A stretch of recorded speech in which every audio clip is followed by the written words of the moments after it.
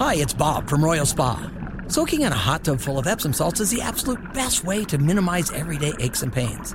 And we know all about Epsom salts at Royal Spa. Royal Spa hot tubs are the only hot tubs on the market that can safely and effectively use Epsom salts. Made right here in Indiana, Royal Spa hot tubs are the highest quality hot tubs on the market. Visit any one of our 3 Indianapolis locations or visit royalspa.com. Ah, Royal Spa.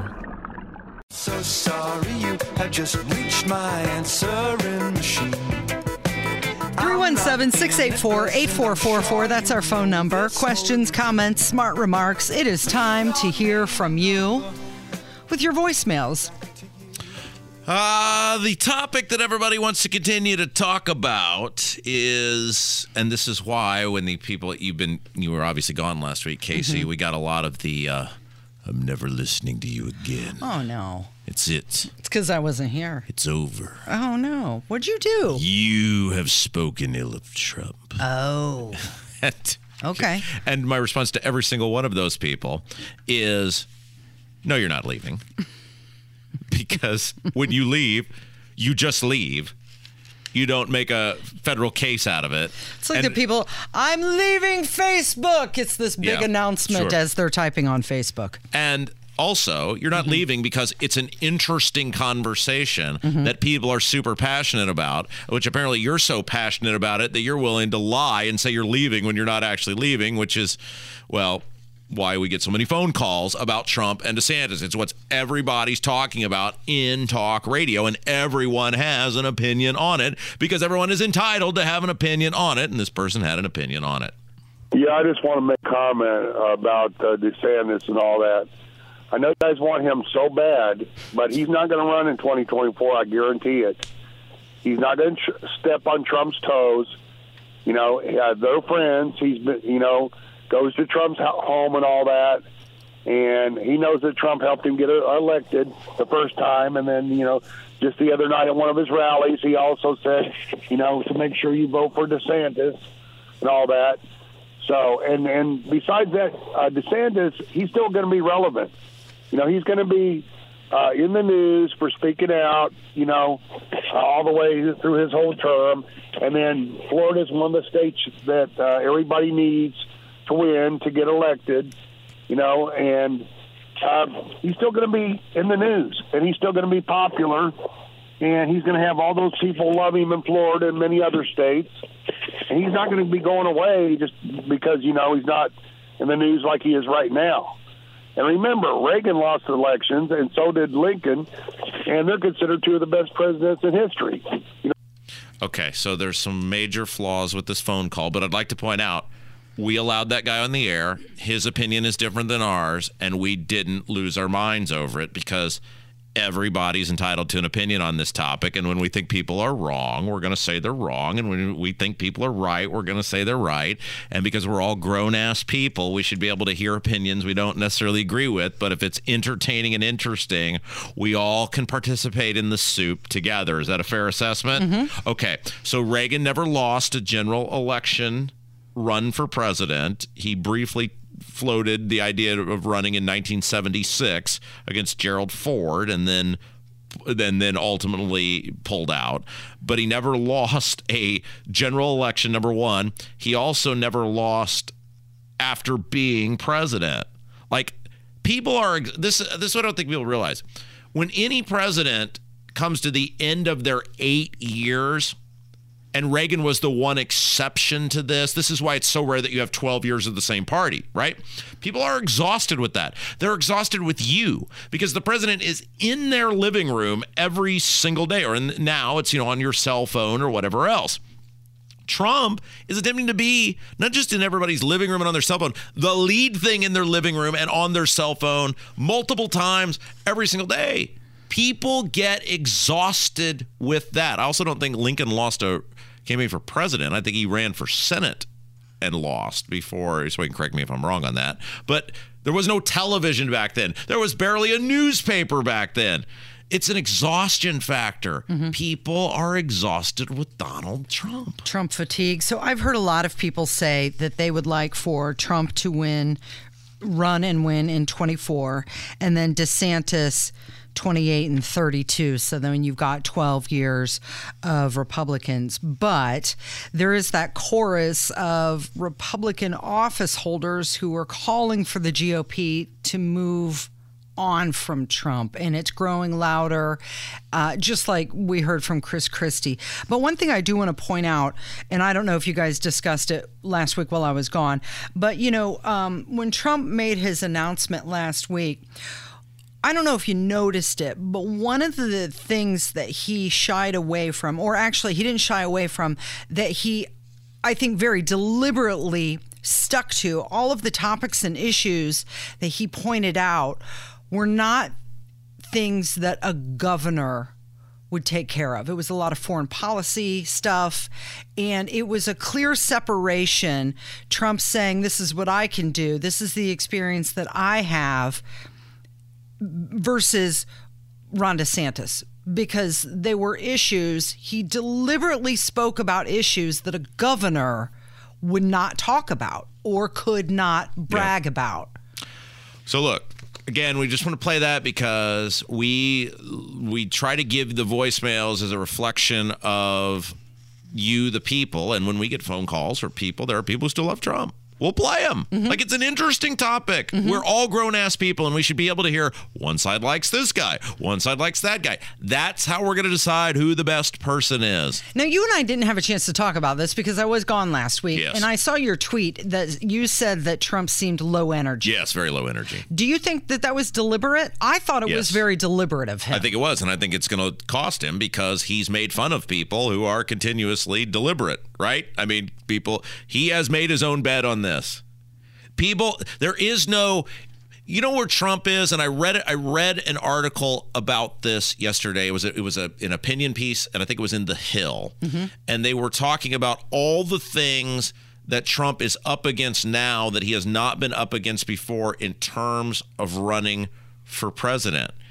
And the problem with Trump is he is like the guy who is still on the checkerboard during checkers, but the other guy has 7 kings and you have 1 king. And yes, theoretically, you can still move side to side and you can move forward 1 and you can move diagonal. But there's too many of the other pieces for this guy to overcome. And the biggest part of it is there is a reason it is uber rare that one party gets 12 consecutive years in office, because people get sick of seeing you. They want something different. Even Bill Clinton, who left an extraordinarily popular president, Al Gore was defeated because people just said, we're sick of this. We move on. This is what we do as a country. So the idea that when you were nonstop, I mean, he's been nonstop in people's minds, vernaculars, whatever, for 6 years now. He's trying to do it for 2 more. And then the thought of doing it 4 years on top of that, people just, they don't want that. With all of these investigations that are continuing and possible indictments and all of that, it almost seems like Trump is being put in an underdog role. And is that a place that he can be successful at? Well, Trump has always done his best work when his back is up against the wall. But the problem is so many people know Trump. Now, it's why I said when he lost that election, he should have gone away. He would be in a perfect position right now if he had utterly disappeared for 2 years and then not been involved in the primaries, not been involved in trying to get candidates nominated in all these states, not bragging about his supposed win record. If he had just gone away, and then once Republicans had their picks, whoever they were, Pennsylvania, Georgia, Ohio, whoever, Trump comes out and says, whatever I can do to help you guys, fundraising, whatever. And then once the election is over, then he gives this speech. And that speech is, look, this country's in dark times right now and people's backs are up against the wall. And I know it didn't go the way we wanted the last time. And we got major questions about that, but it doesn't matter now. What is here now is we've got to save this country. And I love this country more than anything. Let's go. People would be eating that up. And you know what? I mentioned it at the time, and I don't think you and I agreed about it, when he was on that golf course. Yeah. And I can't even remember what it was. It was some tournament. He was out on the golf course, and he was there with a couple other people. And I that was a good look. I liked seeing that because I wanted to see him as kind of, giving advice. Yeah. This is what I would do. But quietly on the golf course, Yeah. So I can just see it where I don't need to hear it. Yeah, you think about Nixon in 68 after losing the election, which he probably won because of creative jelly bean counting in Cook County in 1960. Yes, he ran for governor of California, but he was not in the mainstream national picture for the next 8 years. People saw the direction of the country. They remembered Nixon as a viable vice president. The country was taking a dramatically dark turn in 1968, and people said, okay, this guy was a pretty qualified vice president. Let's give him another shot. But Nixon went away. People have to be able to miss you, and Trump has not made it possible for anybody to miss him. If anything, they become more exhausted with him. All right, real quick before we take a break, we got into a lengthy conversation last week about the marriage vote, the legalization of gay marriage, which is already legal in every state in the union. And the point that I tried to make, and Ethan and I had a pretty good back and forth on this, is you should not applaud government doing something you like if it's not something the government is supposed to do, because that is why the government is involved in 18 million things in our lives instead of the 18-ish things that they're supposed to be involved in based on the enumerated powers spelled out in the Constitution. Look, I don't care who you marry. You want a man marry a man? Great. Man marry a woman? Great. Don't care. I've got my own opinion on it, and that's fine, and we're all entitled to that. But under legal protections, whoever you make a contract with is none of the government's business, and we should not be applauding the U.S. Senate voting to, air quote, legalize gay marriage, because the government has no role in marriage. Who you have a contract with, who you leave your stuff to, who visits you in a hospital. It's none of the government's business, and you're applauding giving the government more power over things they don't have power over, and somebody called about that. Rob, love your rebuttal with this marriage situation. The government involved in it is just phenomenal. Excellent comments. And this is Cindy, and I just have to say that the government should be out of every single social issue, period. They are too involved in social issues, which really the person, the human being, whatever they are, choose to call themselves, if it's an it or if it's a he, if it's a she, if it's bi, trans, whatever. You know what? Unless it's hurting children, like in our schools and whatnot, I say keep the government out. Exactly. Marriage should be a contract between you and God, or whoever your religious belief is connected to, and you're right. They have no absolute business in our lives for so many reasons that are socially tied. And it is a bond, an agreement between you and a person, and whatever religious affiliation you have, if they choose to honor that. Again, I have my own opinion on it. I believe marriage is between a man and a woman, but I don't want the government licensing and being in charge of things that they have no right to license and be in charge of. That's why they license and are in charge of 9 gajillion things that they have no business licensing or being in charge of. And that's what people are missing on this. They're cheerleading Todd Young and Susan Collins and Bernie Sanders and Chuck Schumer. You just made the government a lot more powerful, and that's not a win for any of us. All right. It's Kendall and Casey on 93 WIBC. Was that the last phone call? It is for now, because Hammer's next. Okay. 317-684-8444. That's the number if you would like to leave us a note. And like you mentioned, Hammer's coming up next from 93 WIBC.